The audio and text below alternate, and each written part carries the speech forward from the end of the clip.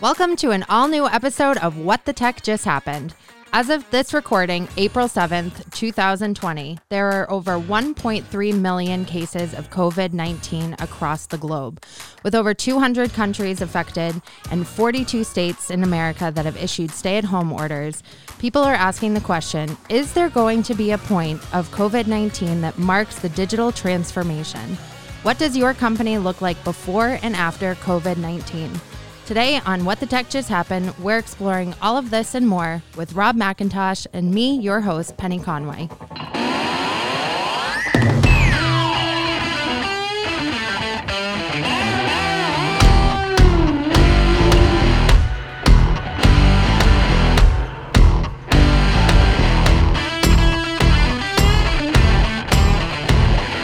Morning, Rob. Hey, good morning, Penny. It's another beautiful day to podcast. Stay in paradise. We have to stay inside. That's right. Another day in paradise.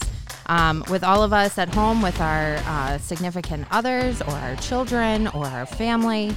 Wanted to, we've talked a lot about COVID-19 and the effects. We've talked about business resiliency. We've talked about really a plethora of topics and how technology is really changing, I think, the way that we handle the pandemic today versus how maybe we've handled things previously, be it a health or another type of crisis. But on today's episode, I think we have a couple of interesting topics specifically around digital transformation and what companies, how COVID-19 will be there will be a before and after, and those pictures are going to look very different for companies in terms of digital transformation because of everything that this is affecting, from tech industries stepping into medical manufacturing to different generations being more tech savvy than they ever have before, all the way down to, what does year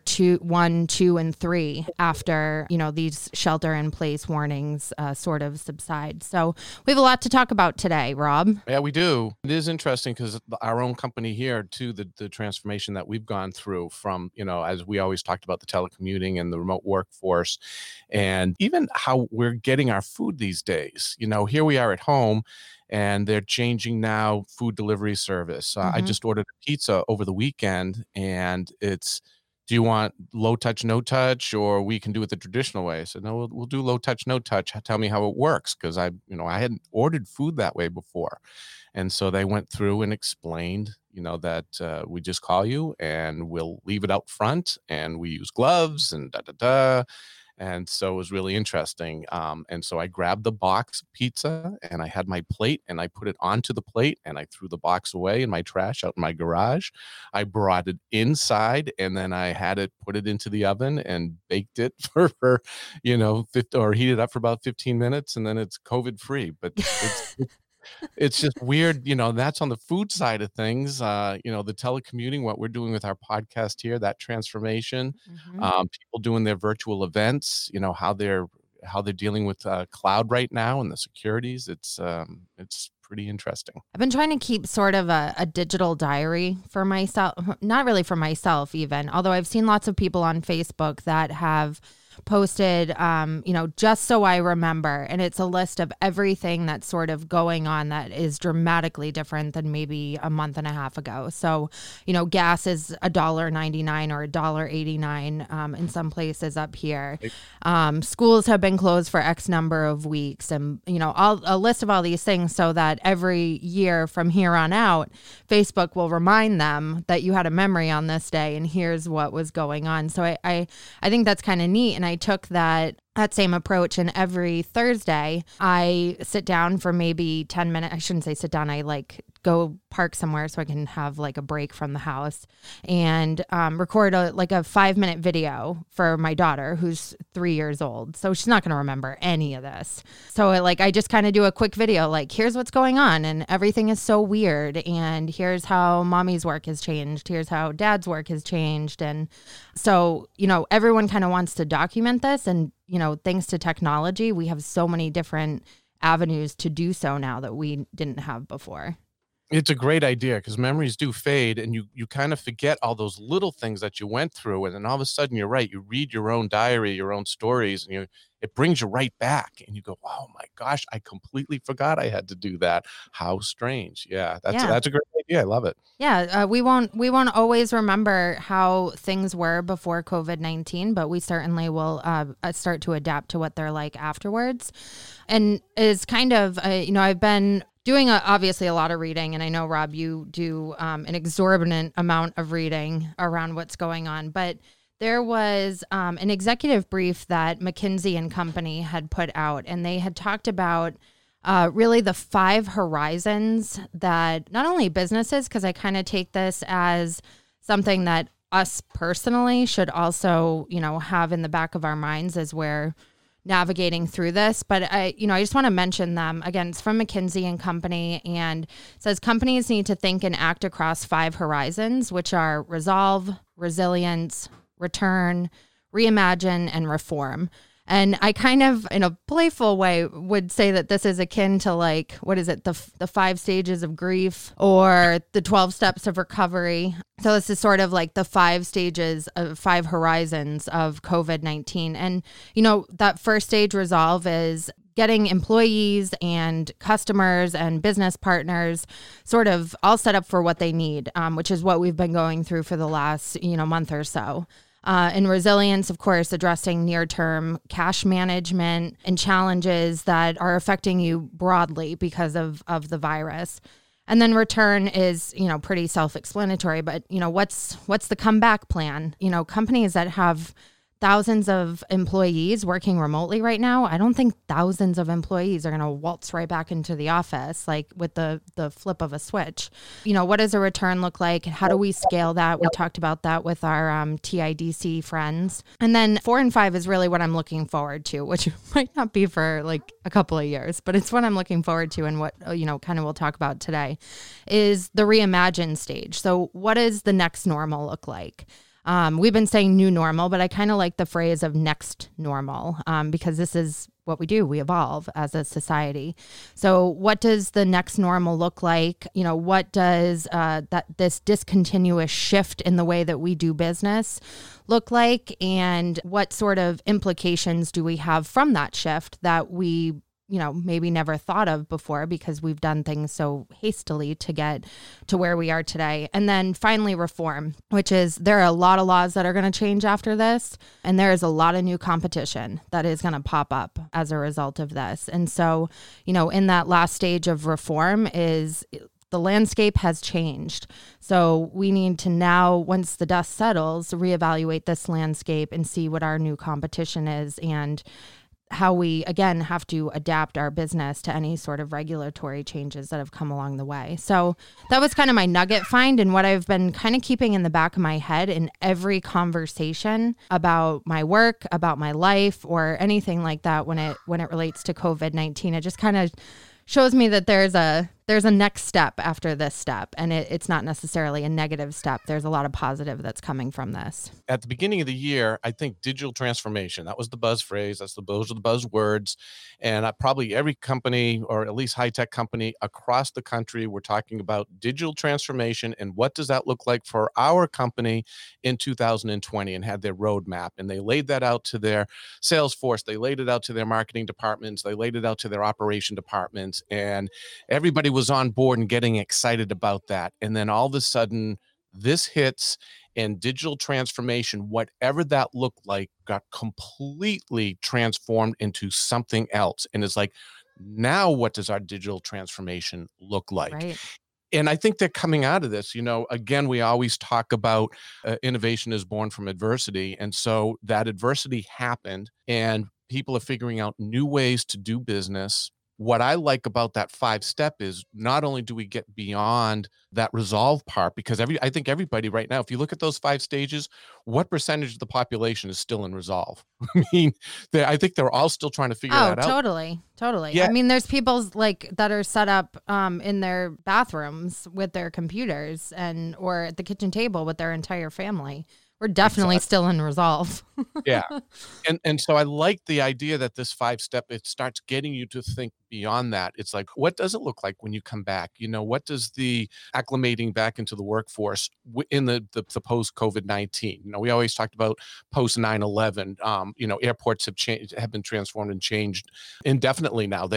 Right. That's just the way things are. People don't even remember, prior to 9/11, travel was so easy. You popped in 5 minutes before your plane was taking off, and Zoom, you'd be running, you'd be OJ running through the airport and just popping onto through the gateway. That just doesn't happen now. There's so many steps that go on. And I think post COVID-19, there's going to be a lot of that happening too. And then also, as we go through those 5 steps, think about the security right Oh, now, yeah. and the challenge that everybody is facing with security, with the phishing attacks, and people are using, of course, the bad guys are using COVID-19 to their advantage. And unsuspecting people are like, oh my gosh, what is it? Because everything is so new to them, they're holding on to that. So it's kind of crazy, but I love these 5 steps. Yeah, it will help you stay sane, I think, having sort of a guidepost of what is happening next, or how to categorize what's happening now. At least that's kept my sanity. And you mentioned 9/11, which, looking at this from a generational perspective, I would be classified as a millennial. We've talked a lot about different generations, and even in the news, there's been a lot of talk about how the memes around this have been phenomenal. You know how I love a good meme, but it's like spring breakers. We're out there on beaches and everyone was all up in arms. And then you have the Gen Zers, the young folks. And then there's the more boomers, or like late boomers, like my in-laws. Both ends of the spectrum, when this first started, I think they both thought they were incredibly untouchable from a generational perspective. I've lived through everything. This is no big deal. And then your Gen Zers that have lived through nothing, essentially. And then the millennials, I think we're catching a lot of garbage from people thinking that they were the ones that weren't paying attention. But as a millennial, we've seen 9/11. We saw the recession that started in 2008, around there. And now we are experiencing a COVID pandemic. And obviously the world has never seen something like this before, but it's making a lot of millennials really like perk up and figure out, okay, I'm in my 30s, mid 30s. What do I want the rest of my life to look like? What does security and safety look like? I have a family I need to protect. And so this is sort of, I think, going to be a defining moment for millennials, because they are going to likely pave part of that new way in that, that whole reimagination and reform. Let me tell you, millennials are not going back to the office. I'll tell you that. We've been pushing for this. Yeah. Yeah. No, I think that's going to be, that's going to be a huge mark on, if you look at COVID-19, that's going to be a huge mark on what defines it too, is how people moving forward, they're going to be defining their whole work style. Right. And they talk about the Gen Xers, that this is, they're planning their swan song right now. It's like, all right, I see everything that can happen and has happened. How is this going to define me? And what am I going to do for the next 15, 20 years? That's going to, as I start to finish my work career, what is it now based on everything that I just went through, right, that that's important to me, that I'm going to push forward with, and for the boomers, when they look at this kind of forced the boomers to really grasp onto technology. And because I think everybody realizes now, technology is what is helping us get through this. right. From AI, when they're looking and they're using AI in much different ways to be able to track the virus and to really kind of focus in on parts of the population that needs testing, and help us to really subside what's going on here and try to mitigate try to mitigate this virus overall. So AI is working toward that. I think with all the telecommuting and all of the resources at our fingertips, that the boomers are finally, some of the older boomers are finally going, all right, show me. Right. I've got a stat for you. I've got a stat for you. So you'll like this, and it goes right along with what you're saying. A Pew Research done in 2019 found that 68% of baby boomers owned a smartphone and 52% owned tablets. So what would be interesting to see in terms of a before and after COVID is what the adoption of technology amongst the boomer generation is as a result of COVID. Love to see those stats. Yeah, just from being able to do anything, like my car needs, or my license needs to be renewed and my car needs to be registered this month. I got to figure out a way to do it online. I've never done either of those things online, and I'm a millennial. So imagine, how this is going to, how the boomers are going to have to do all these normal routine tasks now digitally. It's going to be it's a positive. I think we've been trying to get, I've been trying to get people on technology forever. And a very small way of defining it, but I remember the very first, I used to take my checks, back in the day when you'd get checks. I used to get my checks, I would sign them, I would go into the bank and I would make my deposit.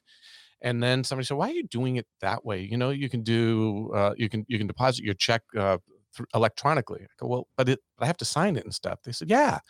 And here's the app." And so I downloaded the app, and then you take a picture of it, and you write the stuff on the back so that it kind of voids it out saying you've done this digitally. You know the process. Mhm. The first time I did that, it's like, I'll never go back to a bank. Yeah. And I don't know the last time that I went back to a bank. I do all my banking online, including depositing my checks. And that was a digital transformation for me. And now, like you said, there's going to be all of these types of things now. How do you renew your license? Well, you're going to figure out how to do it online, because you can take a picture. If they're asking for a new picture, you're going to be able to take a picture. Mhm. You're going to be able to send it to them. They're going to do verifications now, and they'll have different ways for you to verify things. Technology will get us there, and it's that adoption rate that you're talking about. So it was already there. How many people were using it? Exactly. Exactly. That That's the 30% that's the before, and after. 90% later. So Yeah. yeah, it'd be very interesting to watch that. I was mentioning to my husband last night that and I think you mentioned this as well, is everything like that we have so much access to so much information and so much news and real-time conversation. When we did our first episode with Jamal around what was going on with COVID right before it was deemed a pandemic, we had talked about how, people using open source information like Facebook, like public health records to aggregate where there was pockets of activity going on to potentially get out in front of an outbreak in a certain area. And, for as long as I can remember, that Facebook and Google and Instagram and, back to MySpace, putting all of your personal information out online, where you can be seen, your pictures, where you are, what you're doing.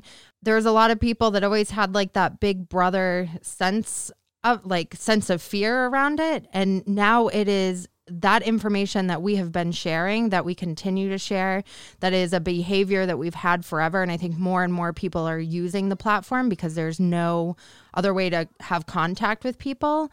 That big brother-esque viewpoint into what we are doing and saying is driving decisions from technology companies to make other decisions about how to use technology, like restaurants. Do you think globally, or just even in the United States, restaurants would have been able to react so quickly to build a digital, like you were just saying, you could choose a low touch, no touch, or all touch delivery? I don't even know if that was an option, but do you think if we didn't have all of these platforms of public information and big brother sort of oversight, that companies would have ever been able to react as quickly as they did to accommodate us as humans going through what we're going through? There's no way. So people went from fearing to embracing overnight. And you're right. It's a matter of how quickly they reacted to things too. And that does blow my mind. From our company on, just how, people said, okay, we have to do this. Here's where we are. This is where we go. What is the quickest line to get us there? What is that shortest point? And boom, it exploded. And I'm truly amazed. Everywhere I look at, wow. So they already have this system in place? Cool. And we're all using it now, that adoption rate that we talked about. Right. And I think the other thing is, from a technology perspective or technology and manufacturing perspective is you're seeing what the GM and the other car companies are doing, what even colleges are doing in terms of, I think you had mentioned, and you might be able to elaborate on this, but WPI putting an open source code out there to manufacture ventilators. I mean, things that have been, and I believe and hope and have faith that everything is being manufactured to the specifications it needs to be so it is safe and healthy to use. But something that was very regulated and would happen in a finite amount of manufacturing plants is now spreading to other areas because of how quickly the information is being transferred and the technology is being set up at lightning speed. And so it goes back to your point where all of these things have sort of been right there underlying in all of our businesses. And it took a single event to sort of flip it around for us to take advantage of it. Yeah, it definitely accelerated the democratization of technology across the board. And yeah, so I just want to touch on that WPI again, because I thought this was phenomenal. Yeah, please do. So as we all know, there's a national shortage of ventilators out there, ventilators with this disease, because it is such a respiratory disease. It attacks hard. And if you listen to anybody that has gotten it or been through it, they will tell you that this is unlike any other virus that they've had before. This is not the flu, folks. This is COVID-19. And this is the realization that it is taking lives because it's such a nasty virus, and they need those ventilators. Those ventilators are medical devices that you just don't manufacture overnight. You can't snap your fingers and all of a sudden increase production and have another. Yeah, you can't 3D print. You can't just 3D print them. Cannot 3D print them, although you can use 3D print technology to help develop these. And there are very smart folks in these universities and medical facilities that are getting that done.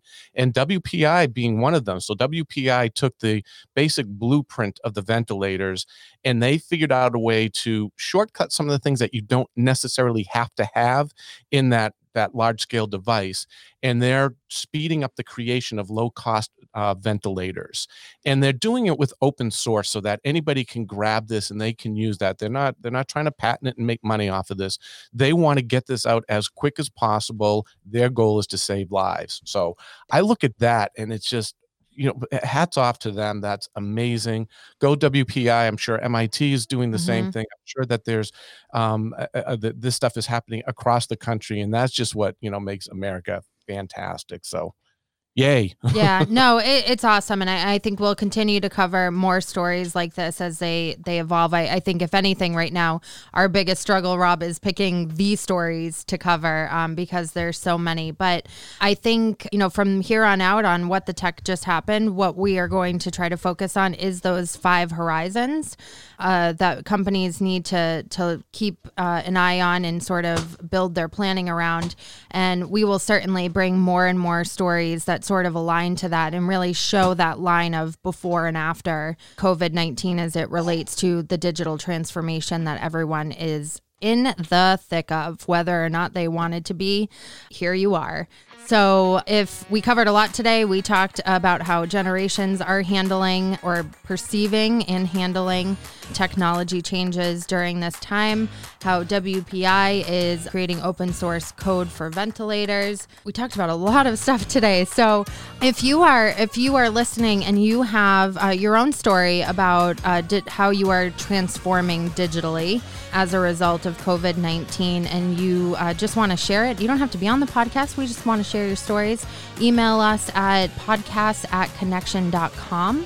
And on whatever platform you are listening to us on, please like, share, and follow us. That gets our podcast out to more people. And also we'll make sure that you get the newest episodes as soon as they are available. Rob, thanks so much for joining today. Oh, you're welcome. Remember, we're apart together. Stay safe, everybody. Oh, I love that. Bye, everybody.